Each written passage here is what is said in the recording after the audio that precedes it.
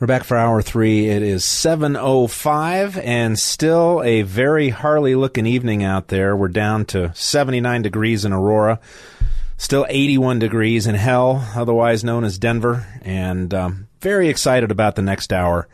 And if you're on the line, we're taking kind of a topic turn, so you might have a question or a comment for my in-studio guest, Tom Tancredo. We'll have Blake pick up and talk to you and see if maybe you want to talk to us about something that's coming up here. But always so grateful. And so I always look forward to it with great anticipation anytime we can get together with microphones, with a cocktail, with a cigar. I guess the days of getting together with motorcycles are over for you and for me. They probably are, yeah. Yeah. But it's just always so much fun. And, of course, you're a favorite with any of the audience that follows me fairly closely because, you know, we've just been through so much. We think a lot alike. You've done so many things that people admire you for. We were talking before the top of the hour on the air about the presidential debates, and you were actually on a presidential debate stage. Yeah. And the sole reason for doing that was because you wanted to try and get a conversation about immigration into the public domain. And Karl Rove and George Bush and the Republicans in charge at that time weren't the least bit interested. And now look at where we're at. Yeah. All I wanted them to do, I mean, I kept saying if I could just get these guys, I always referred to them, the other candidates that I was running against, I always refer to them as the tall guys with good hair, because if I could just get the... Well, wait a minute. What's wrong with good hair? No. They had it. I didn't. That's what I'm saying. It was the other group that I was trying to get to actually speak about and utter the words border security. I mean... Or illegal immigrants. Oh, my God. That would have been the piesta. But, I mean, even if we could start a conversation with an agreement that there was, in fact, not border security. But no way, man. They did not want to talk about it. They avoided it every way. I'll never forget the very first question I ever got, national stage, Reagan Library. I'm scared to death. As I always say, there was a good thing that there was a podium in front of me with a rather large base because people couldn't see my legs shaking, because I was really scared to death. I kept thinking, what's this little dago from North Denver doing here on the debate stage and the president? I mean, but there I was. And the thing is, I had gained enough notoriety on the issue to have a following, and you had to have a certain percentage of support before you could get into the debates, right? So we actually met that threshold with some advantage. And so there I was, but still scared to death.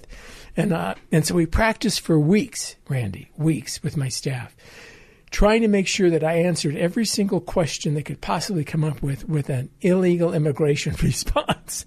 And it's not that bad. It's not that hard if you think about it. If the question deals with education, no problem, man. I can tell you what the problems are with illegal immigration on our education system, with health care, with costs, national taxes. So it was fine. And I went through every one. Like I say, weeks, right? Sure. So we get there. And the point, though, is when you know where you stand on issues, it's not so hard, is it? Because you don't have to think, well, what do people want to hear? Right. Because you already know where you stand. What I'm going to say. Yeah, that's right. Yeah, but I didn't want I wanted to be able to make sure I could do that and I'd be comfortable with the transition that I might have to make between whatever they're asking me and illegal immigration, right? And so we practice and practice. So I'm up there and we're waiting, and Chris Matthews was the moderator, right? And as you can imagine what that turned out to be. And so I'm on one side. I think Ron Paul was on the other end. We were the potted plants. The bookends, Yeah, on the stage. And all the questions were coming, and they would go to the guys in the middle, and I say, tall guys, good hair. And so I wait, and every question I'd go, I know how I would tell.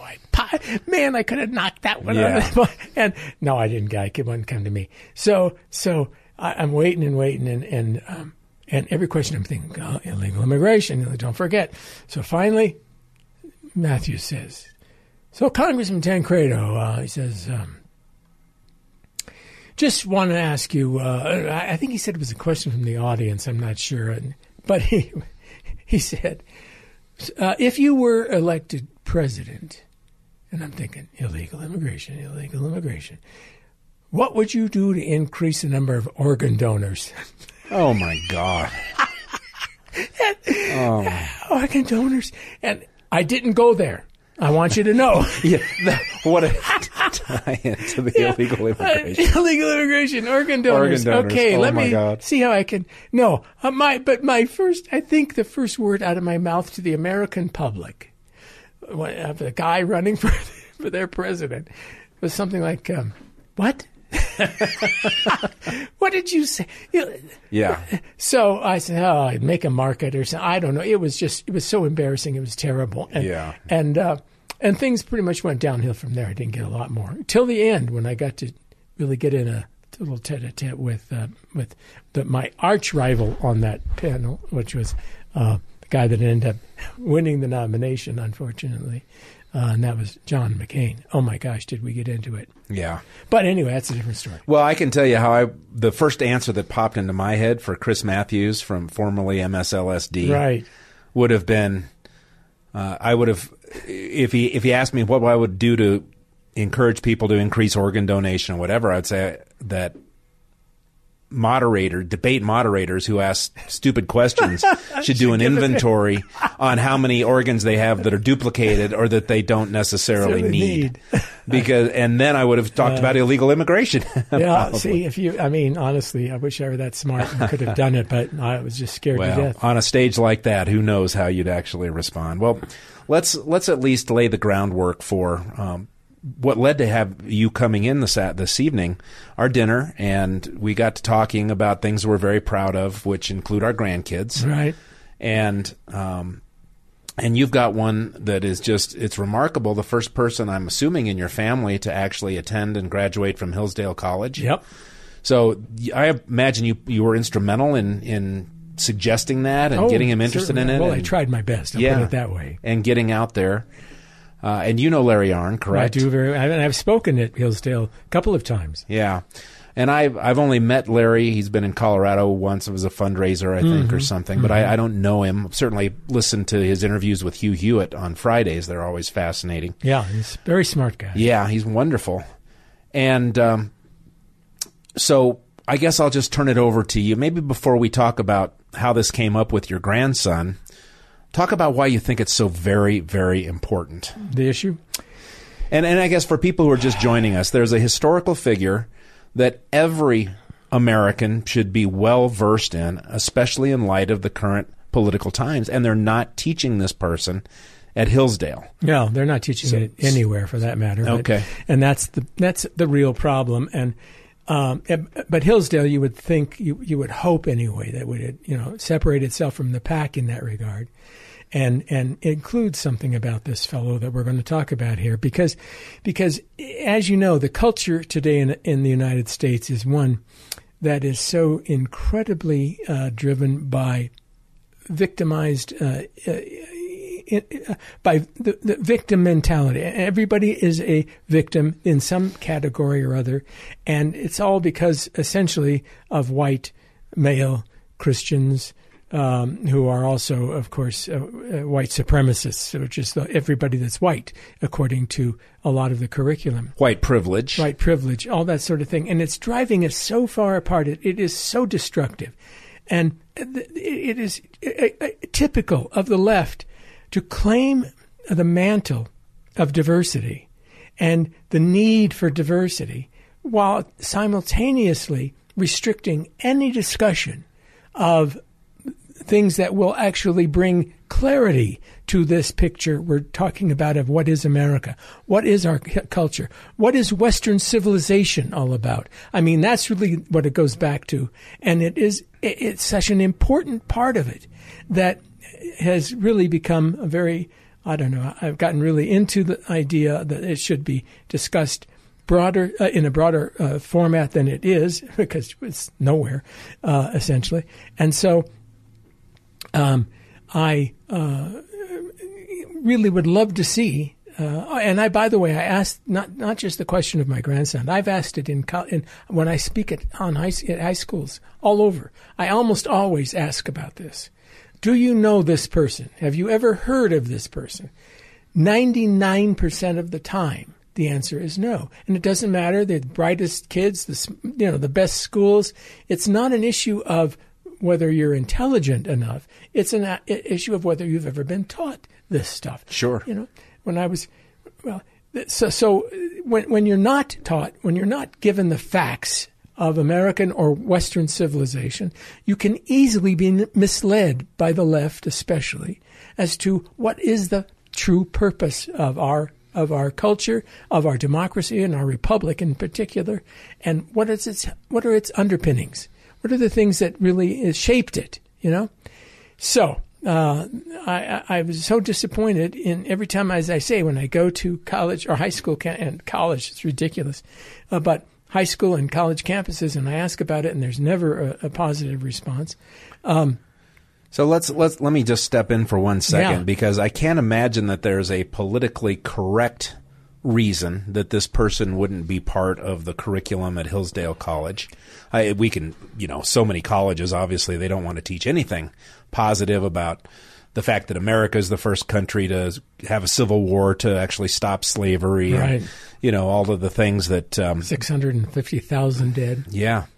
That we could use to combat this horrible racist narrative that accelerated once Barack Obama became president. Right. That was supposed to be people like me, naive back in the day when Barack Obama was elected, thought, well, I don't agree with his policies, but at least we've finally crossed that barrier and we've elected our first black president, so people can stop talking about. So we can get over that stupid argument that we had for all that time. And certainly there was racism in there. Of course. It still is. It's still there, I'm sure, in many places. Is it a major factor in who we are and what we are and how things develop in terms of public policy?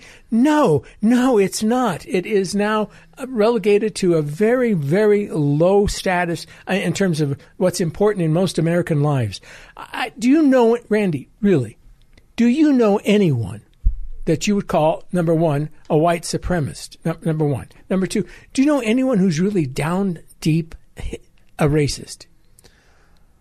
No. Personally, no. No, I don't either. No, and nor do I experience it in my day-to-day life when I interact with black people. It's people are warm, they're friendly, will hold the door for each other. A woman at a supermarket will have a brief exchange, a beautiful day. Thank you very much. You're welcome. Have a nice day. God bless you. Absolutely. It's just normal interactions. It's got no tone of color. And it's great that we have. It's great that we're here in that situation. It's great. I used to think to myself, man, all of the commercials on TV are really changed into a totally black experience. You know what I mean? All the actors and everything. But the more I look at it, the more I'm okay with it, and I'll tell you why. Because in most cases, it's a black male, maybe a white or even a black female family, right? Man and wife raising children.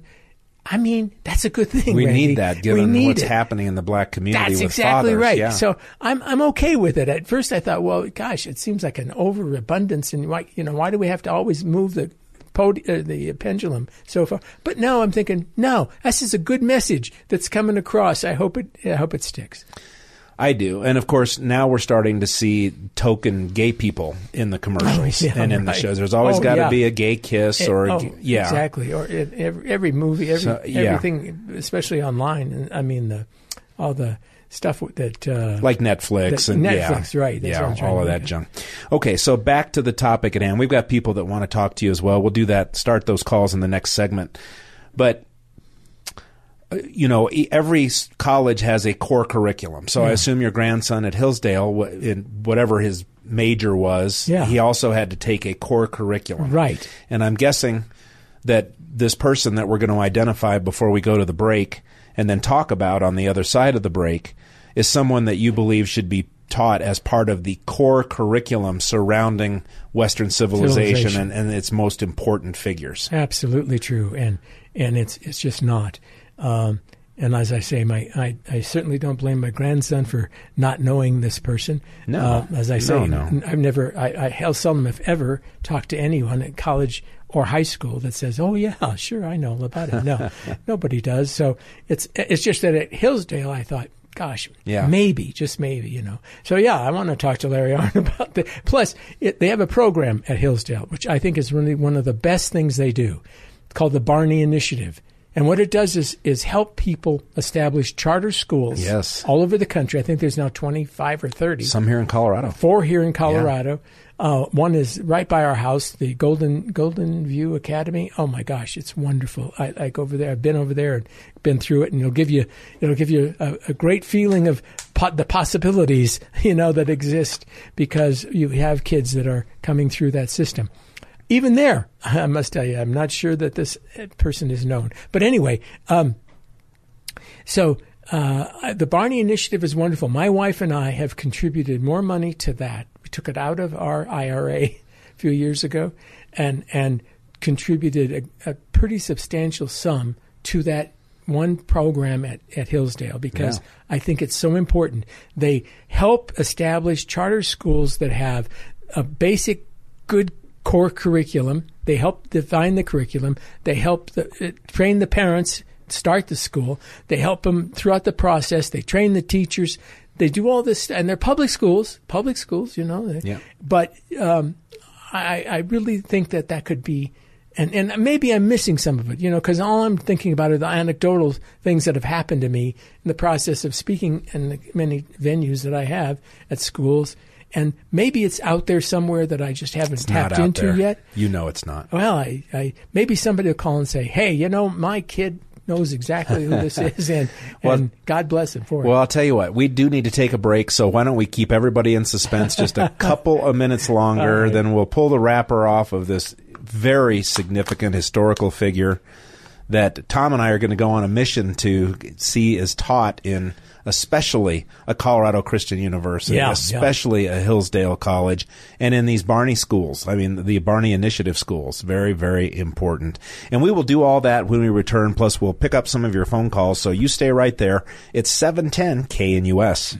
Back at 726, so good to have you along. Tom Tancredo in studio. Callers waiting to jump in, but we've got to pull the wrapper off of this extremely historical figure, for really just part of the foundational building blocks of Western civilization.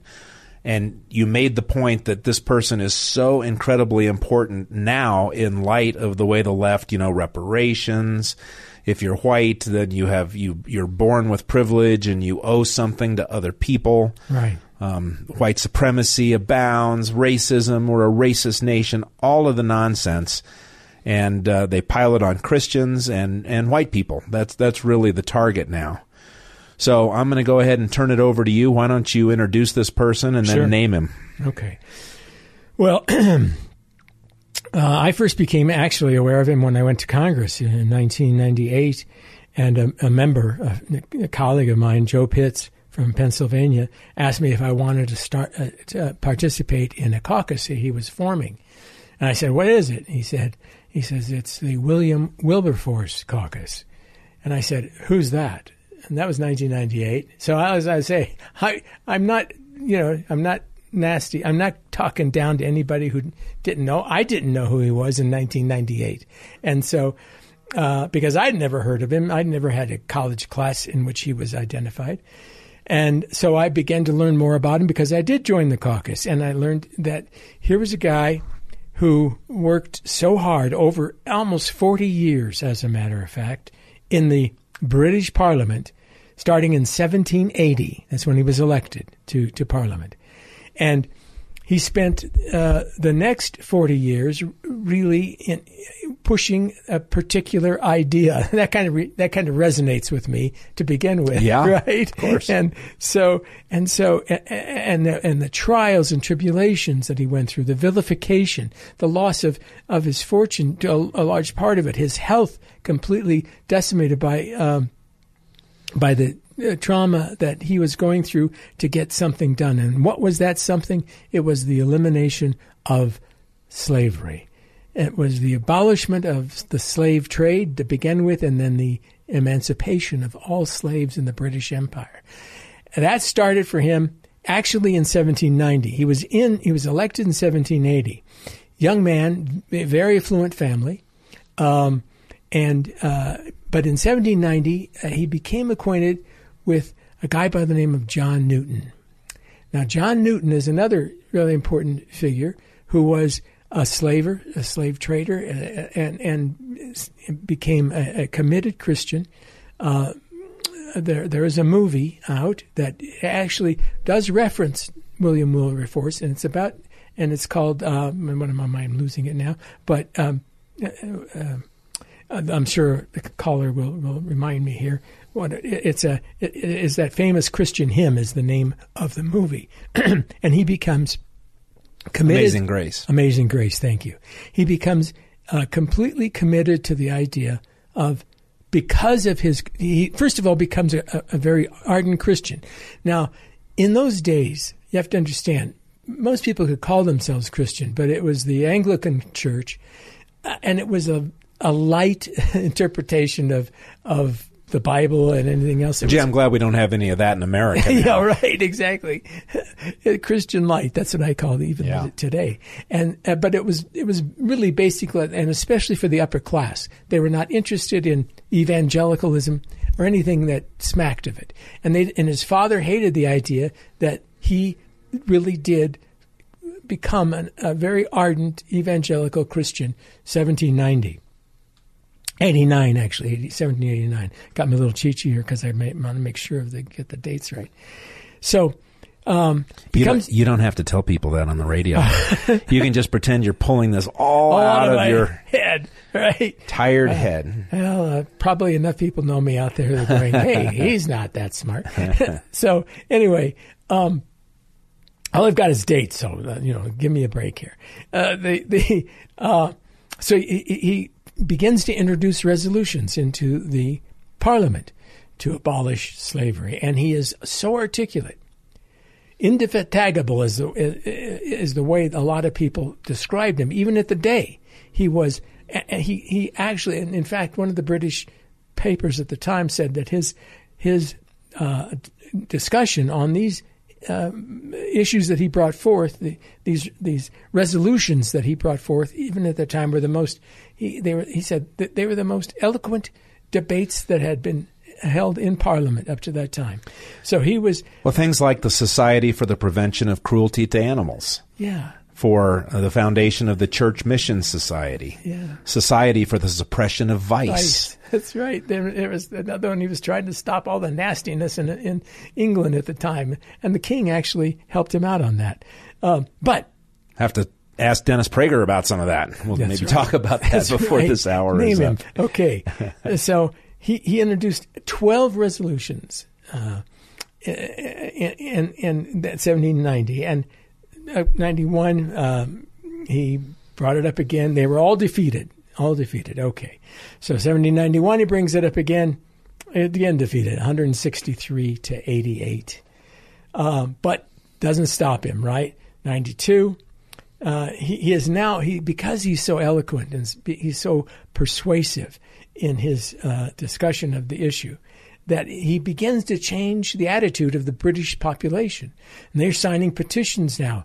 Thousands and thousands of people are signing petitions to Parliament to actually abolish slavery. It's a terrible thing, right?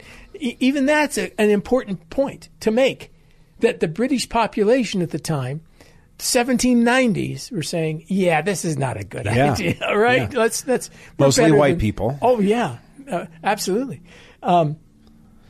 Damn white people. So, yeah, those racist bastards. Oh, my goodness. I shouldn't say that. But, then, unfortunately, there's sort of a hiatus on the whole debate because Napoleon declares war on Great Britain, and they go into a period of That'll war. do it. Yeah, that pretty,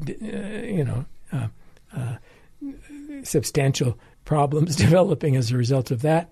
And so it was kind of put on the back burner for a while.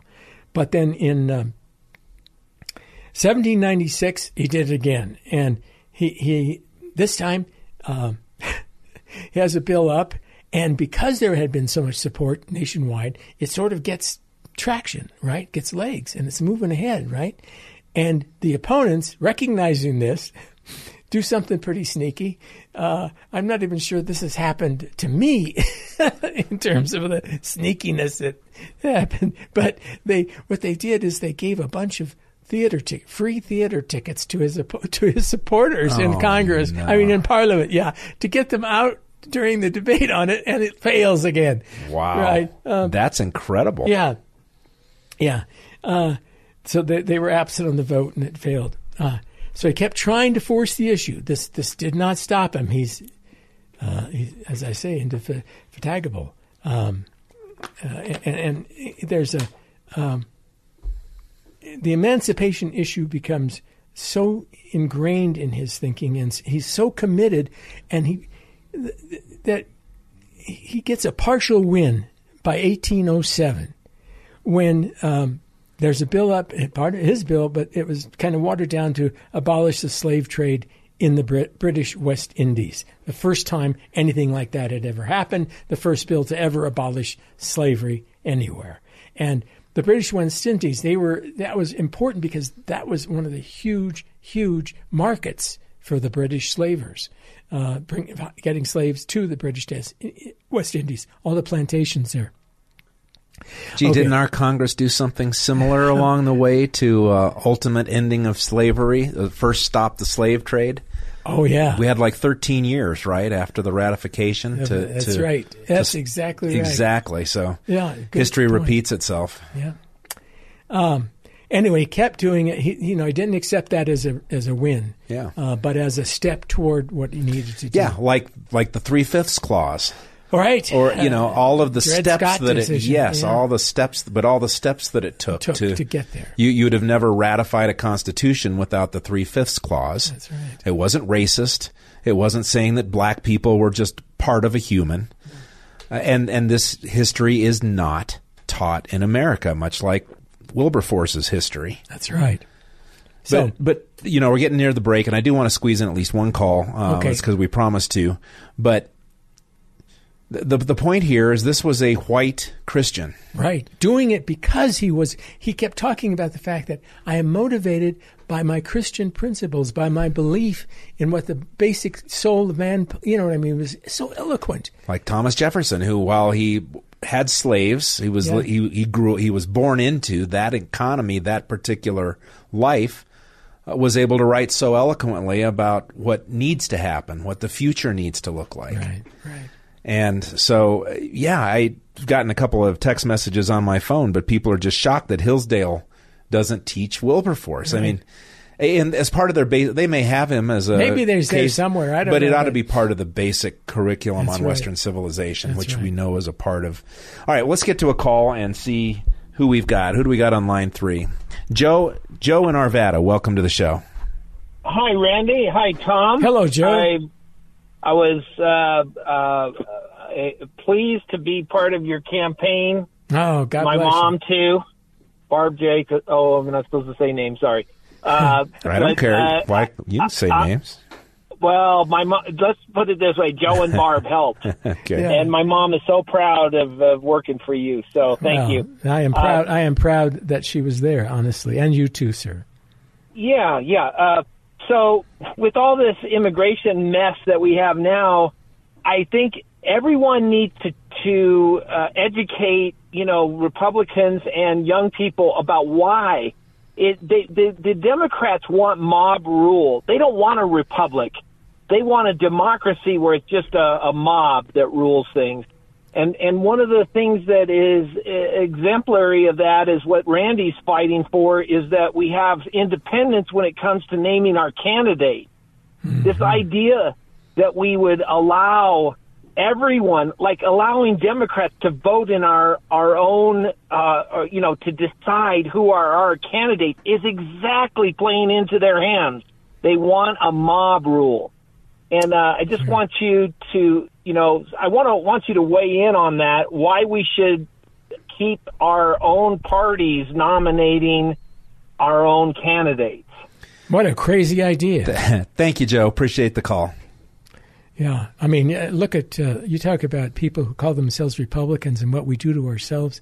You know, you got Dick Wadhams, who was the chairman of the Republican Party for a long time. He's, you know, always on the news. He's the go-to guy for most of the corrupt, coordinated, Democrat-controlled media machine. That's right. You know, to get a comment about anything. And his most recent comment that I heard about was when he called Dave Williams essentially a communist. Comrade Dave. Comrade Dave, because Dave supported, well, wasn't even the author of the proposal, but supported it.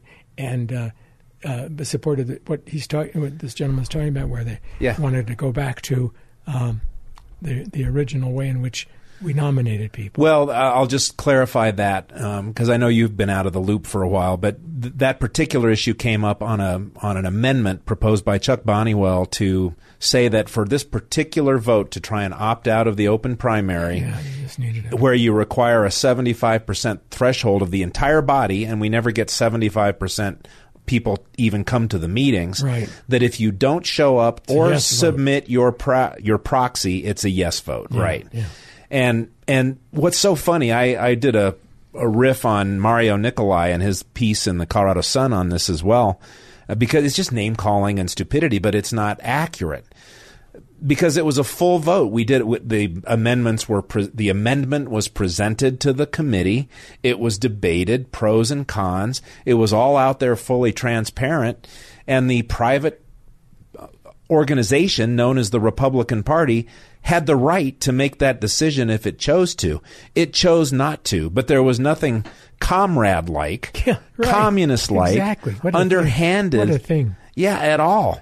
So this is just desperation. I mean, you know, Dick Wadhams and so many who make their money giving bad advice to losing candidates for decades now, they don't want to lose the gravy train. And now they've picked it up on, I don't know, what is it, Channel 4, 7, 9, somewhere, I guess. Sure. But the idea, they can't debate the issues on the merits, or they won't. Instead, they'll get on their lofty Democrat platforms and just spew the vitriol. And then scoff and mock and laugh and oh, by the way, we've got to get away from Trump too. Don't forget that. Oh gosh, yeah. I mean, you listen to even especially people like Dick Wadhams when he talks about Trump. It's so vitriolic. It's almost, I don't know how to explain it. There's a weirdness about it. It's so evil, and he is so emotionally, wrapped up in the idea that Trump is the devil incarnate. I don't know. There's something strange to me about that. And they support it by lying about the basis for the indictments, the basis for the impeachments, about what actually happened on January 6th, and about his mean tweets, and his personality. And if I didn't, and of course I'm a big fan of Donald Trump now, and that letter he sent to me after Tana died just meant so much. Oh wow! It was just a very kind thing for a man who's facing multiple indictments and has a lot better things to do. But setting all that aside, if I despise the man, I could still recognize that he is the leader of the Republican Party. The Republican Party is shifting, thank God, away from the old way of doing business.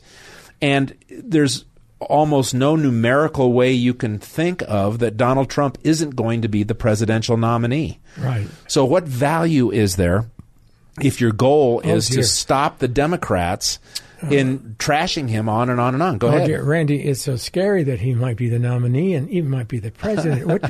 What do you want? Are you asking for 1% inflation? Are you asking for secure borders again? Are you asking for low gas prices or terrible economy that is actually growing by leaps and bounds so that blacks and Hispanics have the lowest unemployment rate in history? Is that what you want again? Are you crazy? This guy's nuts. He's I just don't know how you could possibly accept something like that again. There are dividing lines drawn. I think there's spiritual warfare that's at play here. That's what I think about this. When I told you about this other guy, something is really wrong. Talking about Wadhams. Yeah. Something's bizarre. I had him in studio a while back. I think I was doing 9 to News before Peter came back. And it was weird. He would not allow me to take, if I was going to have him in, we couldn't take calls. And we had fairly civil debate. It was okay, but there was definitely a look in his eye, an arrogance and an anger, and I don't get that among friends. Even if we disagree about policy and strategy, I don't get that level of intensity and anger and nastiness. It's really what the left does. It's so. And I was at a party the other day, and this was mostly Republican. Well, Now your wife is listening. Does she know you were at a party? Oh yeah, okay, yeah, good. she does. Right, Yeah, in Italian, it was the IABA, Italian American Business Association. So party, I'm not sure it's the right word, but a get together, and most of the people I met there, I mean, these are Italian. It's like an Italian Rotary Club, and they're mostly Republican. But this one guy, I mean, he said he was Republican, but he was as vehement a hatred against Trump as Dick Wadhams. You think, what the heck? What did they? Oh well. Yeah. Well, and I always ask the question: if he becomes the nominee, will you vote for him? And that determines for me whether people are just committed to their hate or committed to stopping the evil that is now the Democrat Party. Right. And so, man, we're already up against the final break for the final segment. Uh-oh. We got to get there right now here on 710 KNUS.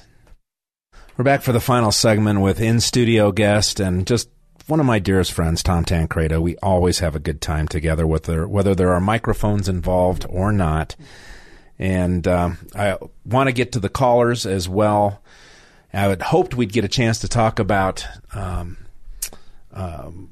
Prager. Who's Dennis Gallagher? Dennis Prager and the cigar night thing, because all of a sudden there's this huge controversy because Dennis has come out and said, pornography isn't necessarily a bad thing.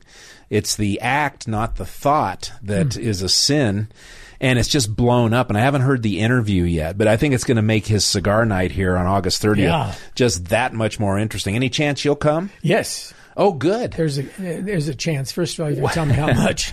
Okay. Well, I don't know. I get in free, says I work here, so I'm not sure. But it's at the View House. Can I carry your briefcase? It's at the View House in Centennial. Hors d'oeuvres, carving station, first beverage, premium cigars. August 30th. Seating is limited. Details at 710knus.com.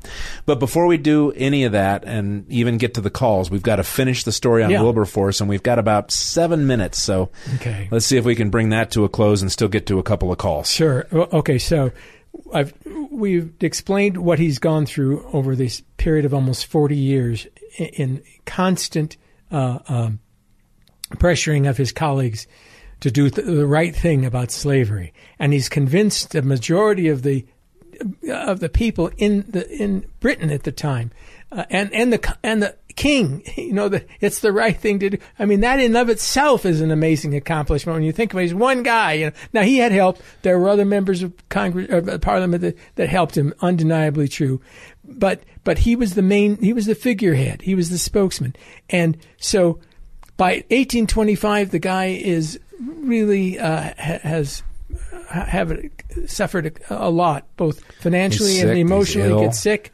has almost a nervous breakdown, and has to leave Parliament. But he nonetheless maintains his vocal role, his public speaking on behalf of total emancipation. Finally, July 26, 1833. After 43 years of commitment to this issue, slavery was indeed abolished in the British Empire. He died 3 days later. That's unbelievable, isn't it? Yeah, it is absolutely astounding. And I think it's important to say white guy every time.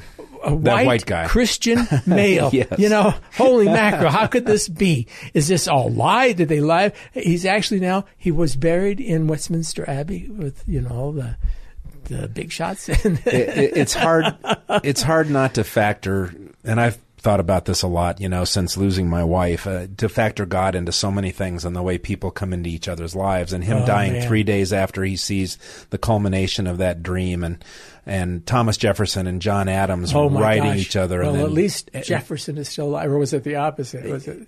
Yeah, right. Which one's saying the other one is still alive? Adams said at least Jefferson as he was dying. Yeah, and then Jefferson died. I mean, it's exactly just the same day. Yeah. So it 4th just of July. Oh my gosh, incredible. we won't have time to talk about this, and we're going to go to the phones, but I've received a lot of books on grief and different supports. And do you know Steve Bonham, his son Caleb? They were very politically active in Colorado. Regardless, names are familiar. Steve's been through some unbelievable stuff, and he wrote a book called 153 Empty to Overflow Living. But right on the front of it, I haven't even got into it yet, but here's something I've been thinking about ever since this book came in the mail at my home a few days ago. Are you calling on God to bless your plans, or is he calling on you to fulfill his? Yes. Oh, wow. Man, you got to make decisions in the light of that. You know, we talked about, is it constitutional? Is it the proper role of government? But are you fulfilling his purpose for you, or trying to fulfill your own plans? And that was the whole purpose of the caucus, the William Wilberforce caucus. Yeah. That was started by my good, very Christian guy, friend, Pitts, Joe Pitts. That was the whole thing. What is it you're here for? Yeah. I mean, you got your little things and all that stuff, but are you fulfilling God's purpose? Phenomenal. Oh, man, it was. All right, Tom, let's let some folks talk to you with the few minutes that we've got left. We'll start with Russ in Golden. Russ, welcome. Yeah, thank you.